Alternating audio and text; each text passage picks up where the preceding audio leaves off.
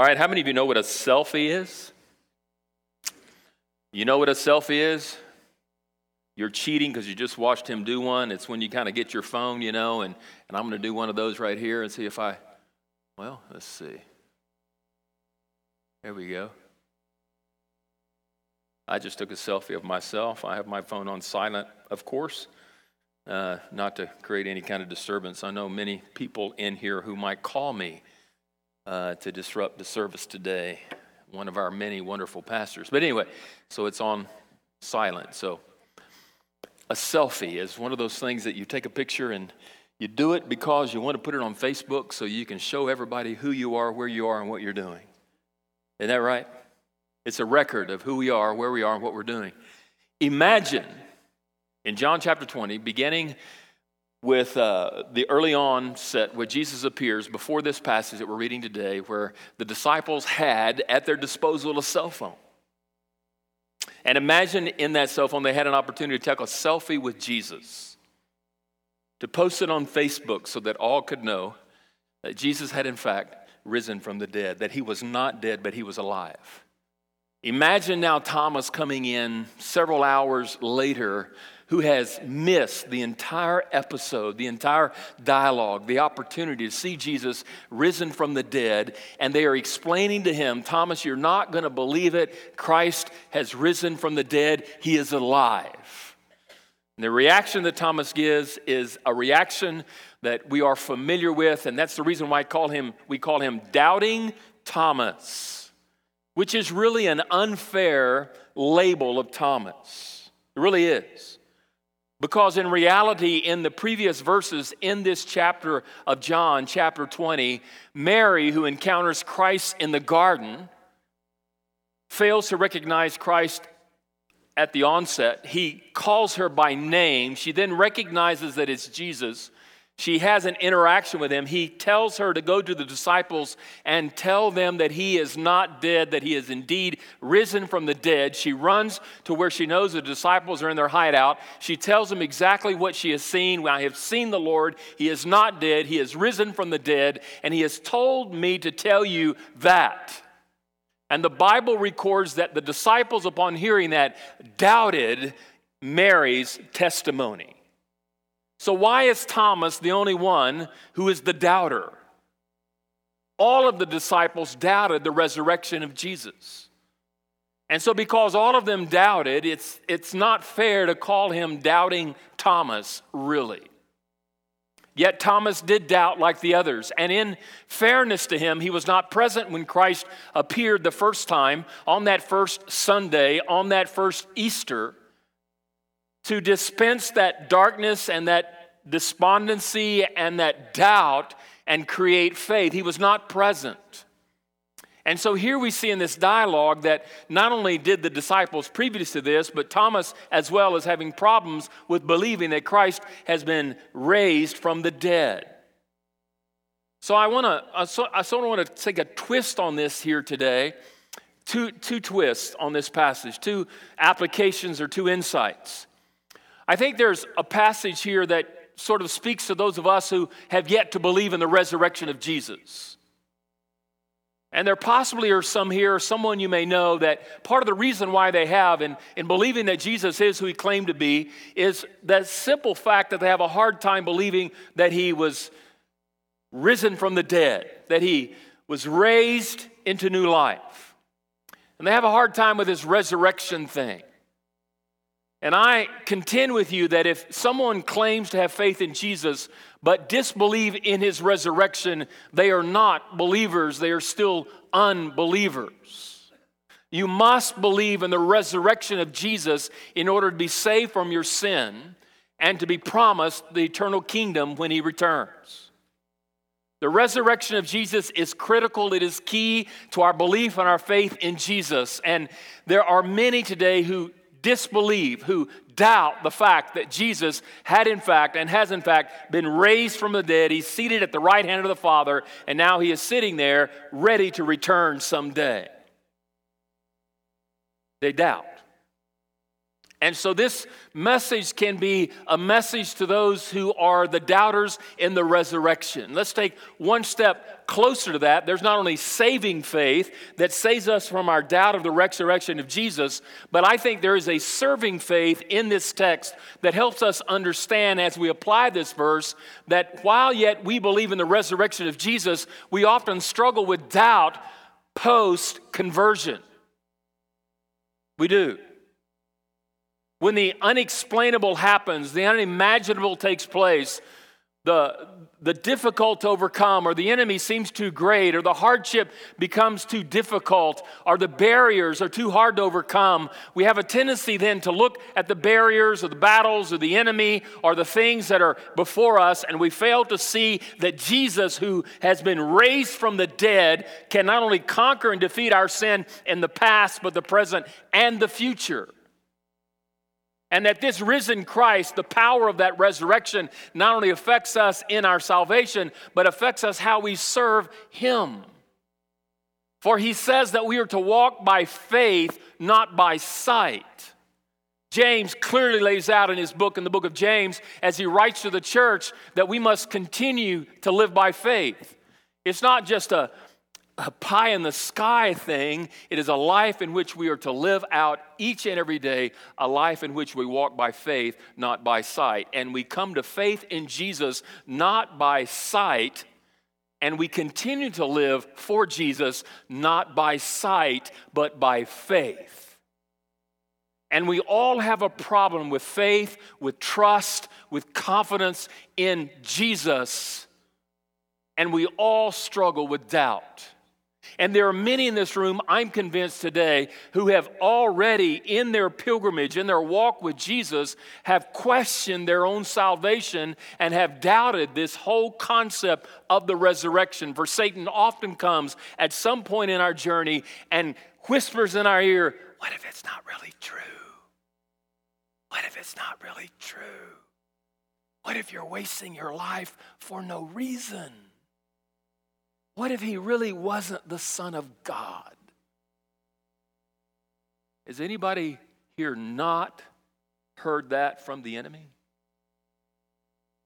I think, honestly, we all struggle with doubt. And so we need to understand in this text that defeating doubt means that we live by faith, not by sight. So let's take a look at the text. And let's come up with very quickly 7 things. Very quickly, 7 things. Now, 7 things doesn't mean I have 7 subpoints with each thing, like normal. So buckle up, here we go. Defeating doubt, living by faith, not by sight. How do we live by faith and not by sight? Number 1, we need to connect with people of faith. Connect with people of faith. Notice verse 24, John 20. Now Thomas, one of the 12, called the twin, was not with them when Jesus came. I like that, called the twin. We have twins in our family, Avery and Addie. Patty and I cross paths almost every day with a lady has twins. And we have a new lady in our community who's going to have twins. And there's nothing like twins in your family. Thomas was a twin. And it is very specific here. He is very clear in identifying who this disciple is. He is one of the 12 that Jesus called. And he is singling Thomas out because Thomas was not present, this disciple, when Jesus appeared on the first Sunday of that first Easter on Resurrection Day. He was not present. That is the reason for his unbelief. He was not with the other disciples, and he missed out on an opportunity to see, to experience, and to develop faith in Christ. He was not with the other disciples. He had somehow, some reason, disconnected himself from those who were of the faith. And when he came into that room, their faith was swelled up. They were encouraged by what they had seen. He breathed on them the Holy Spirit, and Thomas was absent, because he failed to connect with people of faith. I think that's one of the reasons why Sunday mornings are very strategically important. It was that first Sunday, on Resurrection Sunday, on Easter Sunday, he was not in with the other believers. He was not in the body. Somebody said, well, what's the importance? What's the reason for making sure that I come every Sunday? Because being with people of faith encourages, strengthens, and builds our faith. And when I'm with people of faith, it encourages, it builds my faith. And so we need to learn that we must connect with people of faith. That doesn't mean that we're to ignore or to disconnect from anybody who is an unbeliever, because if we did that, we could not fulfill the Great Commission. That's not what I'm talking about. I'm talking about connecting with people who have experienced the resurrection power of Jesus as their personal Lord and Savior, and they are people who are walking by faith, not by sight. And there are a lot of people in your lives who claim to be Christians, but are not walking by faith. They are walking by sight, and because of that, they are constantly, continually defeated in their walk, and they are discouraging to you. You need to make sure that you find and you congregate and you connect with people around you, people that have a strong faith in the resurrection power of Jesus, who see that you can overcome the obstacle, you can defeat the enemy. I'm not talking about a pie in the sky, one of those wacko, pseudo, charismatic, you know what I'm talking about?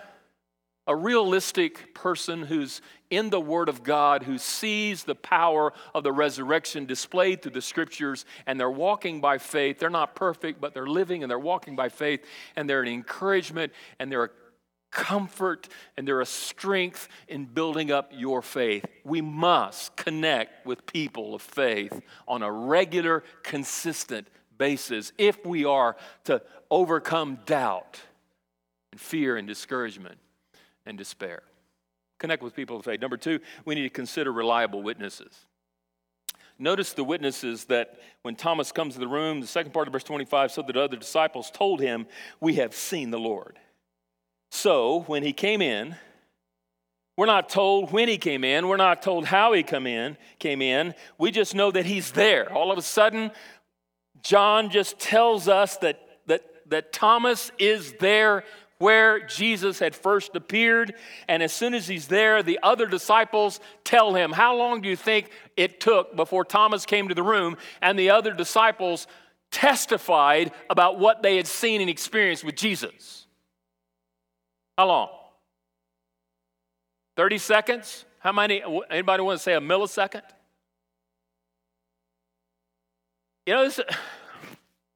How can we keep silent if we have experienced the resurrection power of Jesus in our lives through faith in Him, around those who have yet to experience and know about the resurrection of Jesus? There are relationships that we have had our whole lives, and we have yet to witness to them about the resurrection power of Jesus as it has transformed our lives.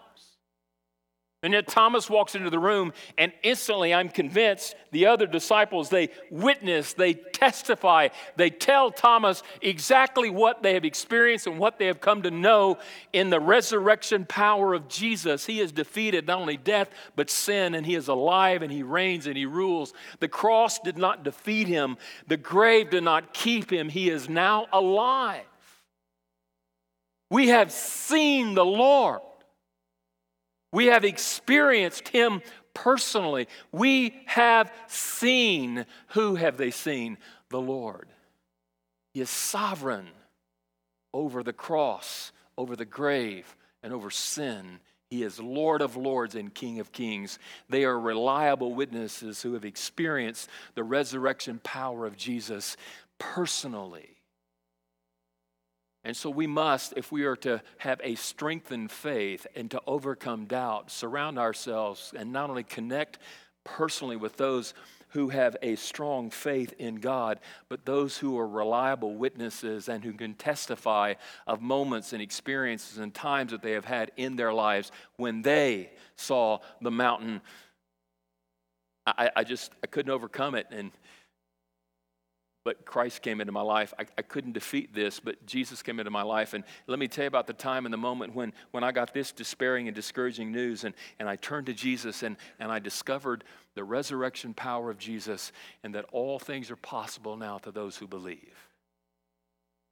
These are reliable witnesses that are telling, that are witnessing, that are proclaiming this marvelous, wonderful, resurrected Jesus and his sovereign power over death, sin, and the grave.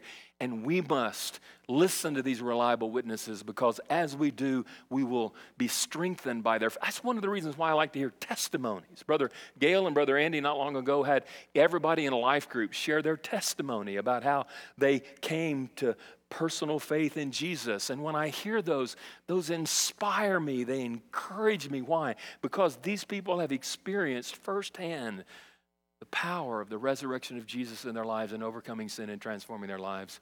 And as we listen to these witnesses, our faith is strengthened, and we are encouraged then to see that reality in our own lives. So as we connect with people of faith and consider reliable witnesses, we need to confess our struggle with doubt and our struggle to believe. The fact is, we all have trouble believing.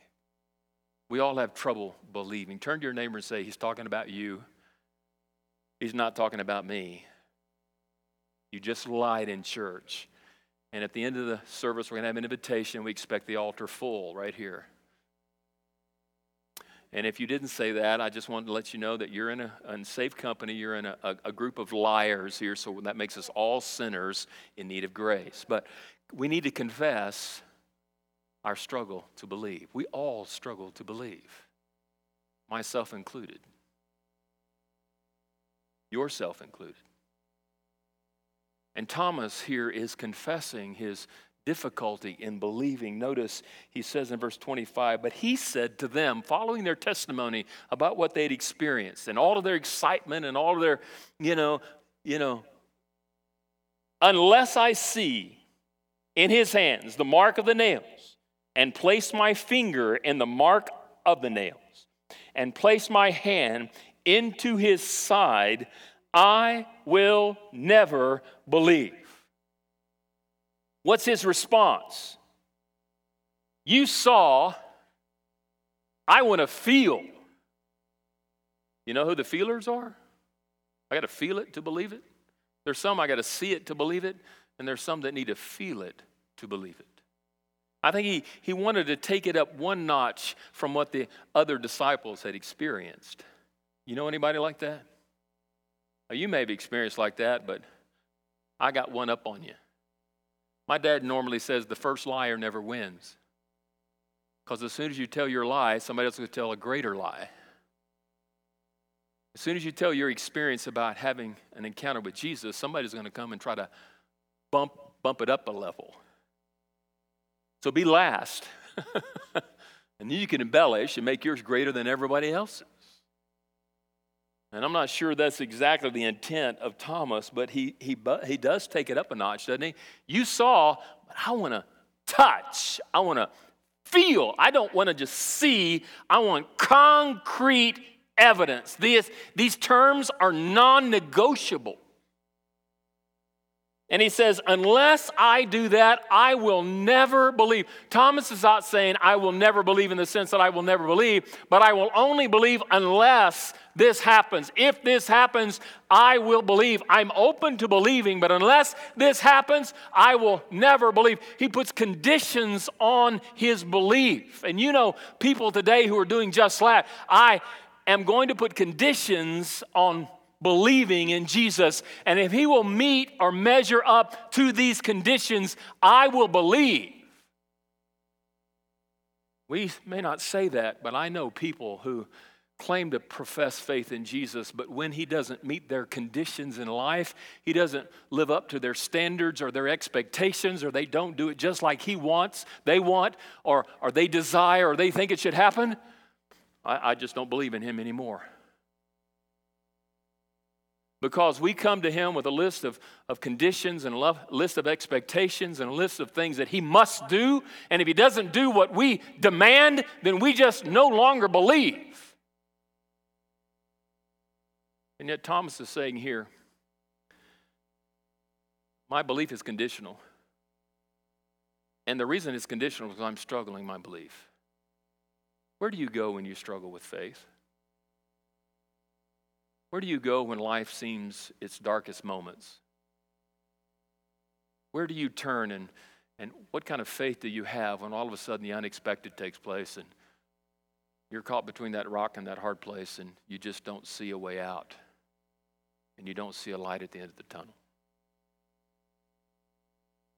We all struggle with belief.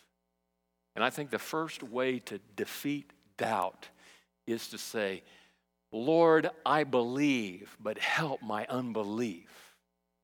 Wasn't there a man that was like that in one of the passages I haven't written here, and I can't remember what the name, it's in Mark 9, where he had a son, and his son is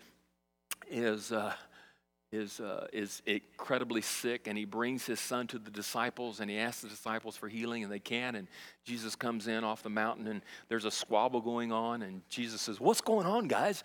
And the father finally says, it's my fault. I brought my son to your disciples, and they couldn't heal him. And Jesus then sort of rebukes them. He said, oh, faithless generation, and what's up with you people? You can't believe in me. And then finally the man confesses, Lord, I believe you can heal my son, but help my unbelief. He is confessing to God. God knows your thoughts. He knows your feelings. He knows your heart. He knows your condition. And it's okay to be honest with God and say, Lord, I don't see a way out. I do believe in you as my Savior, but Lord, help my unbelief in your power and your ability to help me overcome this circumstance or this situation. Lord, I believe, but help my unbelief. And I think acknowledging the fact that you struggle with belief is one of the steps in overcoming doubt. Pride and arrogance and denial get you nowhere. But confessing your struggle, your hardships, your inadequacies before a God who knows them anyway benefits us more than it benefits him, because it brings us to the point now where on our knees and on our face, completely dependent upon relying on him, he can do it. A lot of times we want to steer it, and until we just take our hands off and say, Lord, I'm not sure how to get out of this, but I believe you can do it, but help my unbelief. Number 4, we need to commit to the process of discovery. There's a process now that we've admitted our struggle with belief. There's a process. There are steps we must go through in order for doubt to become belief. Notice in verse 26, 8 days later. Don't overlook that. 8 days later. The first time Jesus appeared was on a Sunday. That was Easter day, the first day of the resurrection. It's now a Sunday, the next Sunday. So there's been 7, or you might want to count out 8 days, from Sunday to Sunday, the last time the disciples had been with Christ. And it's Sunday again, a week later. A whole week. His disciples were inside again. Where were they? They were where they should have been. In that same place they encountered the resurrected power of Jesus. They weren't. Would you leave that place? Would you have gone anywhere? This is where Jesus appeared. And we believe that a criminal returns to the crime scene, doesn't he? Well, certainly Jesus says possibly if he's going to reappear, he's going to come back to this place. And for 7 days, I think these disciples stayed in that same place. And on the 8th day, on that following Sunday, here Jesus comes again. And guess who's there the whole time waiting for Jesus? Thomas was with them. Do you think after Jesus left, he was going to go anywhere else?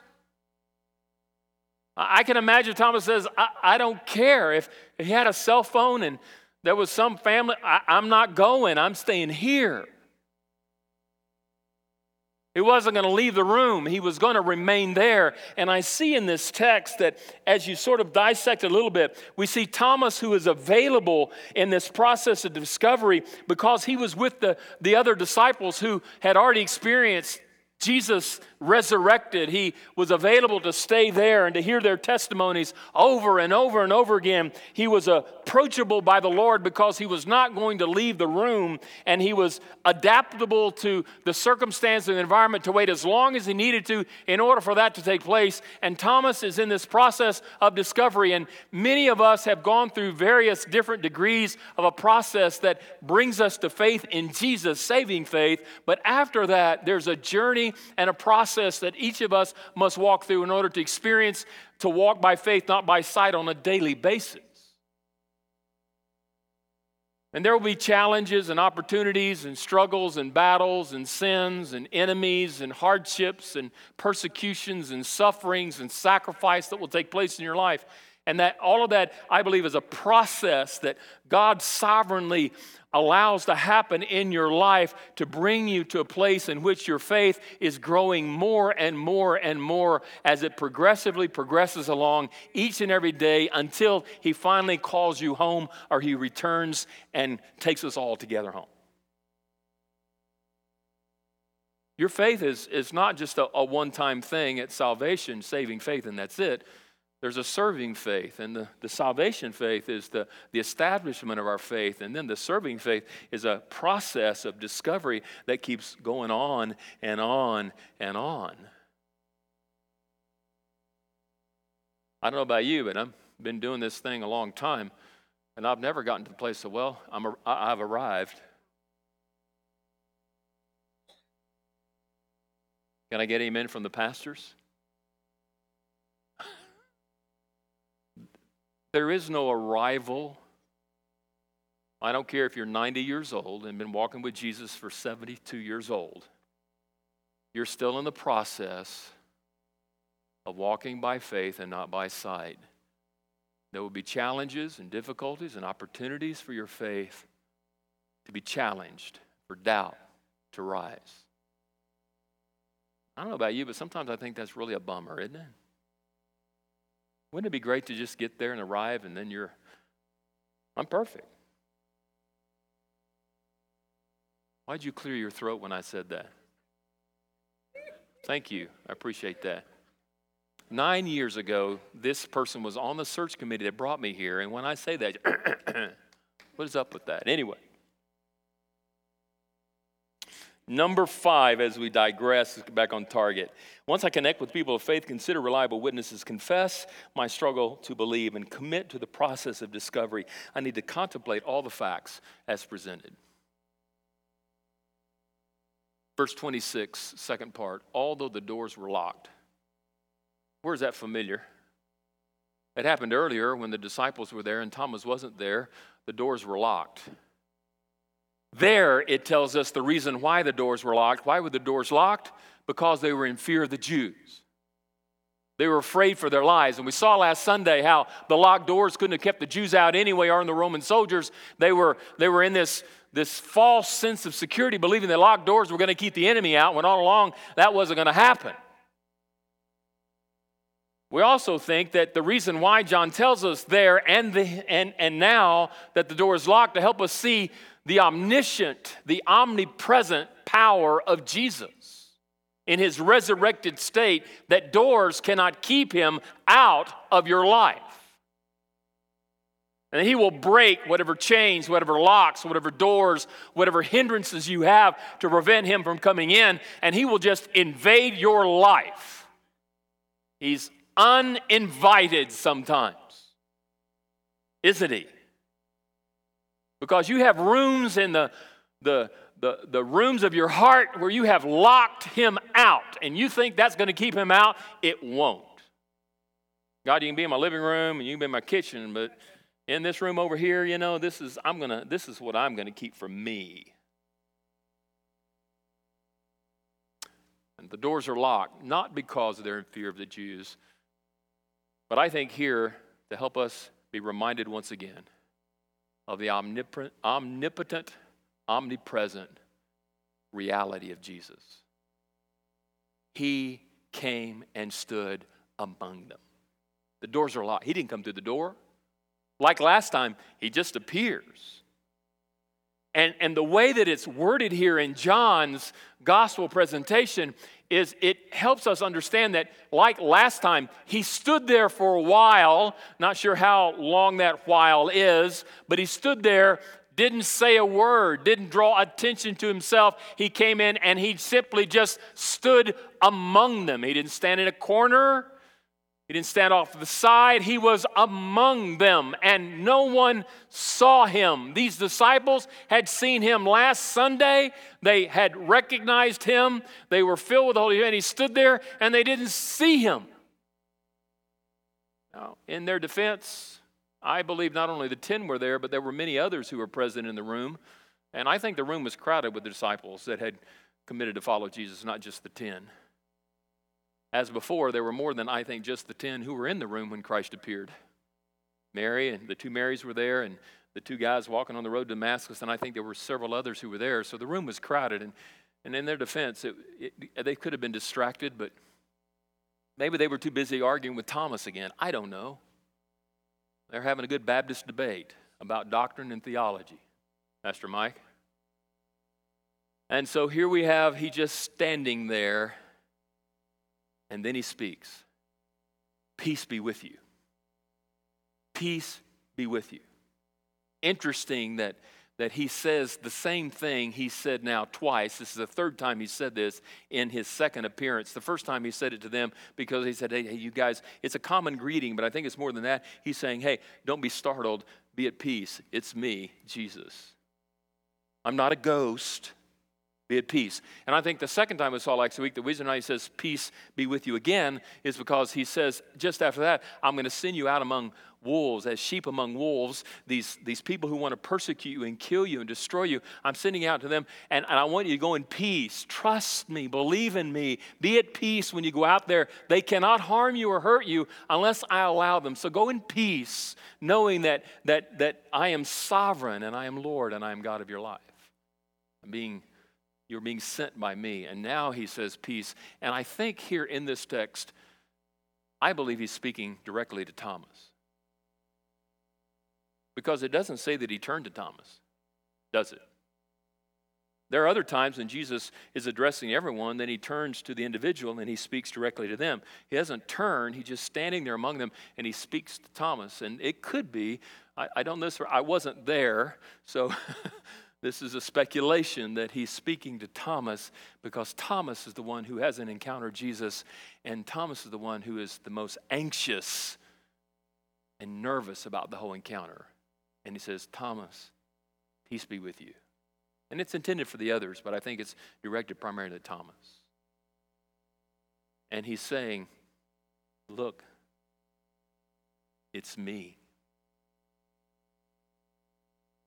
You know, when Christ presents himself, he always presents himself in ways that are factual, not in feelings, but in factual ways, and many times through the facts that are recorded in the Word of God. And when we contemplate on the facts that are displayed and written in the Word of God, in the many testimonies of those who have seen and have encountered Jesus. Josh McDowell wrote a book, Evidence That Demands a Verdict, and he was actually an unbeliever when he went to discredit and disprove as a lawyer this whole speculation about the reality of Jesus. And in his studies, he actually became a believer because of the facts presented by the credible witness that are there. And so what I want to present to you is this: as Jesus presents himself to us in the midst of our doubts, our fears, our apprehensions, and our worries that we have in whatever it is that we're facing with, he always presents us with facts. And as these facts are presented in the Word of God, through the witnesses of God, we then see our faith grow and doubt begins to dissipate and disappear. Number 6, communicate my faith openly. Once I connect with people of faith, consider reliable witnesses, confess my struggle with belief, commit to the process of discovery, and contemplate all the facts presented.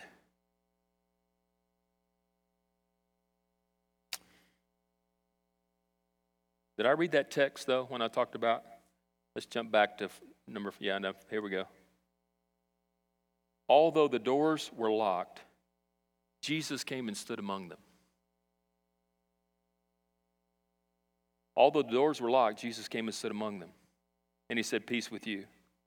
And then he said to Thomas, notice what he said, put your finger here and see my hands, and put your hand and place it on my side. How did Jesus know Thomas said that? He's all-knowing. Does that frighten you? He's all-knowing.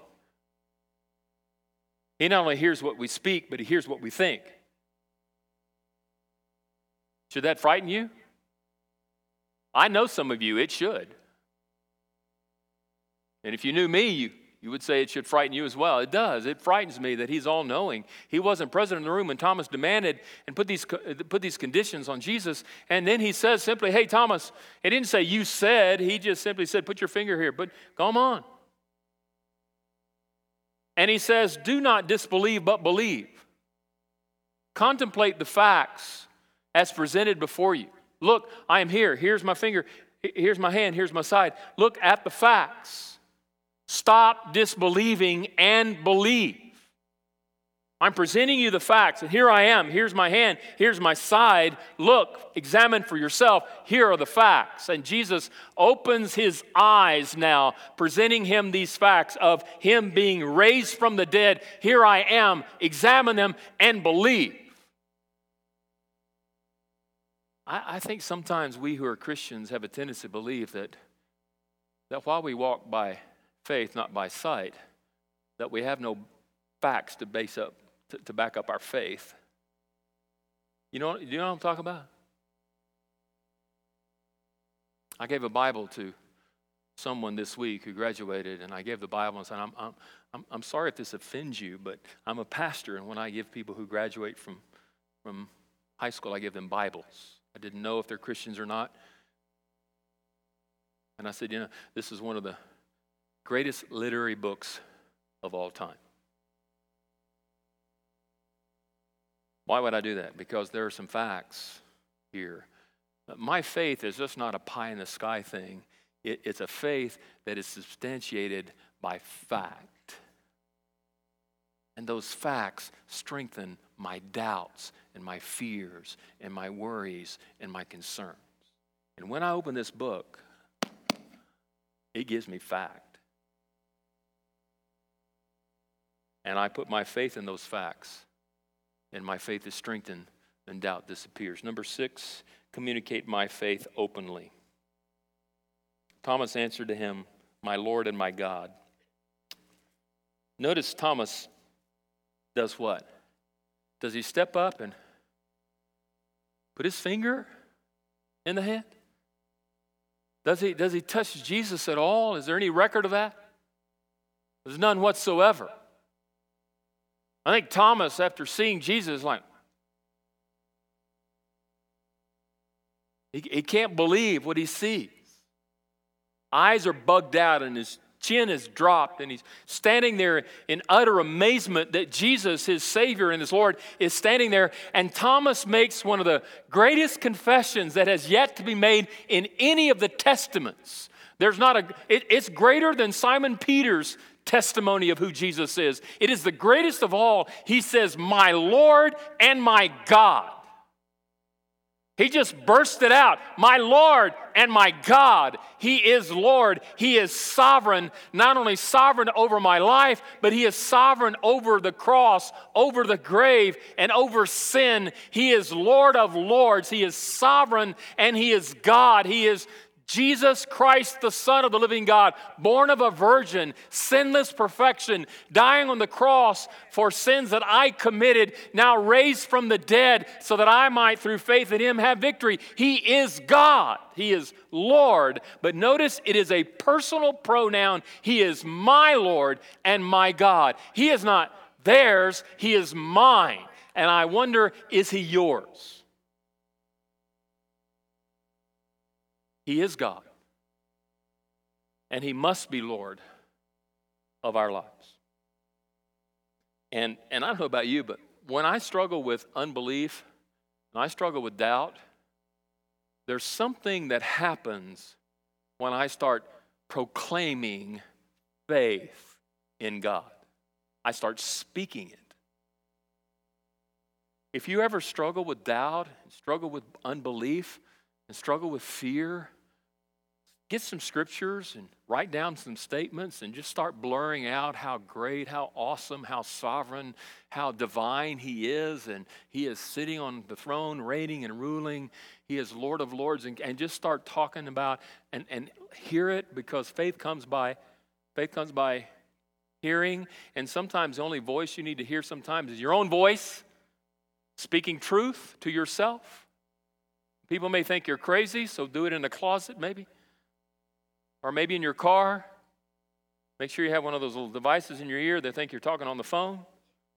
And just blurt out wonderful statements about this personal relationship you have with Jesus and how incredibly prominent and powerful he is in your life.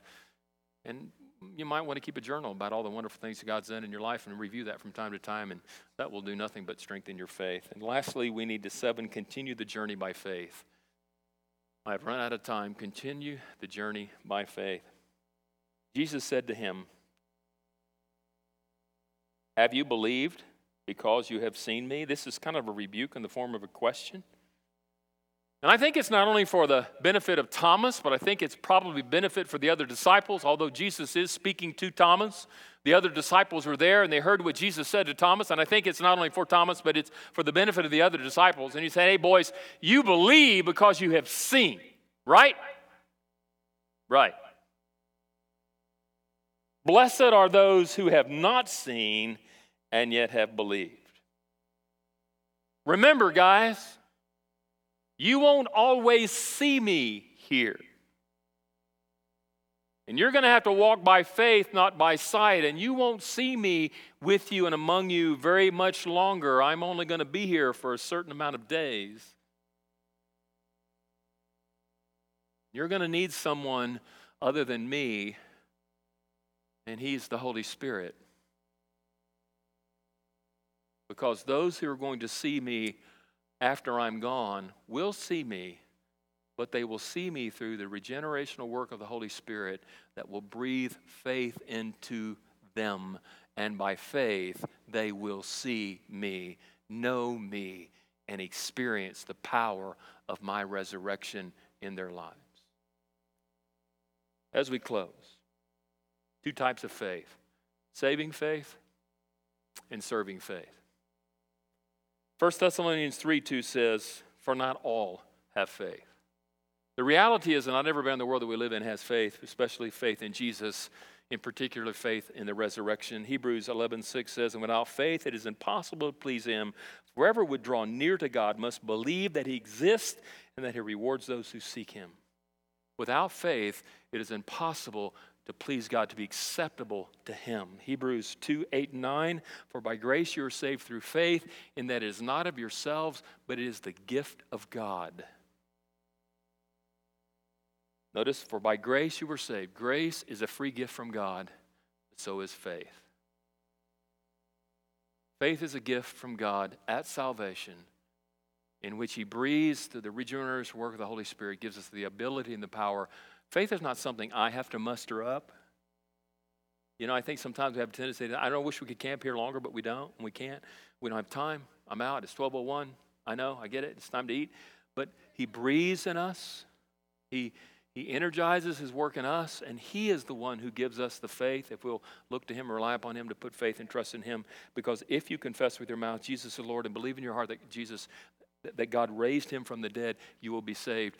It is he who puts faith in you to believe in the resurrected power of Jesus. And if you don't believe in the resurrection of Jesus today, I'm here to tell you, you don't have saving faith. And you need saving faith. And the only one who can give you saving faith is Jesus himself. And the only way to get this saving faith is from Jesus as you turn to him, turn to Jesus. Thomas had to see, had to turn, had to see, had to experience Jesus personally. When we experience him personally, it is he who gives us the ability to believe. There's saving faith, but there's serving faith. We walk by faith, not by sight, 2 Corinthians 5:7. Hebrews 11:1 says, "Now faith is the substance of things hoped for and the conviction of things not seen." Faith is the assurance of things hoped for and the assurance or the conviction of things not seen. after saving faith, we will struggle with doubt. You will. There will be circumstances and situations, obstacles, barriers, sin, the enemy, all kinds of things that will come into your life that will rob you of your belief in him. I'm convinced that at the root of all sin is not only pride, but unbelief. I'm convinced that at the root of every fear is unbelief. Every hesitation, every preoccupation, every worry is unbelief. You will struggle with serving faith. In your attempt to serve him, to follow him, there will be times, markers in your life where you will be tempted to experience through a crisis of faith, whether you trust him or not. And I hope and pray that you will not let doubt win, but you will turn to Jesus, who alone can help you defeat doubt. Let's pray.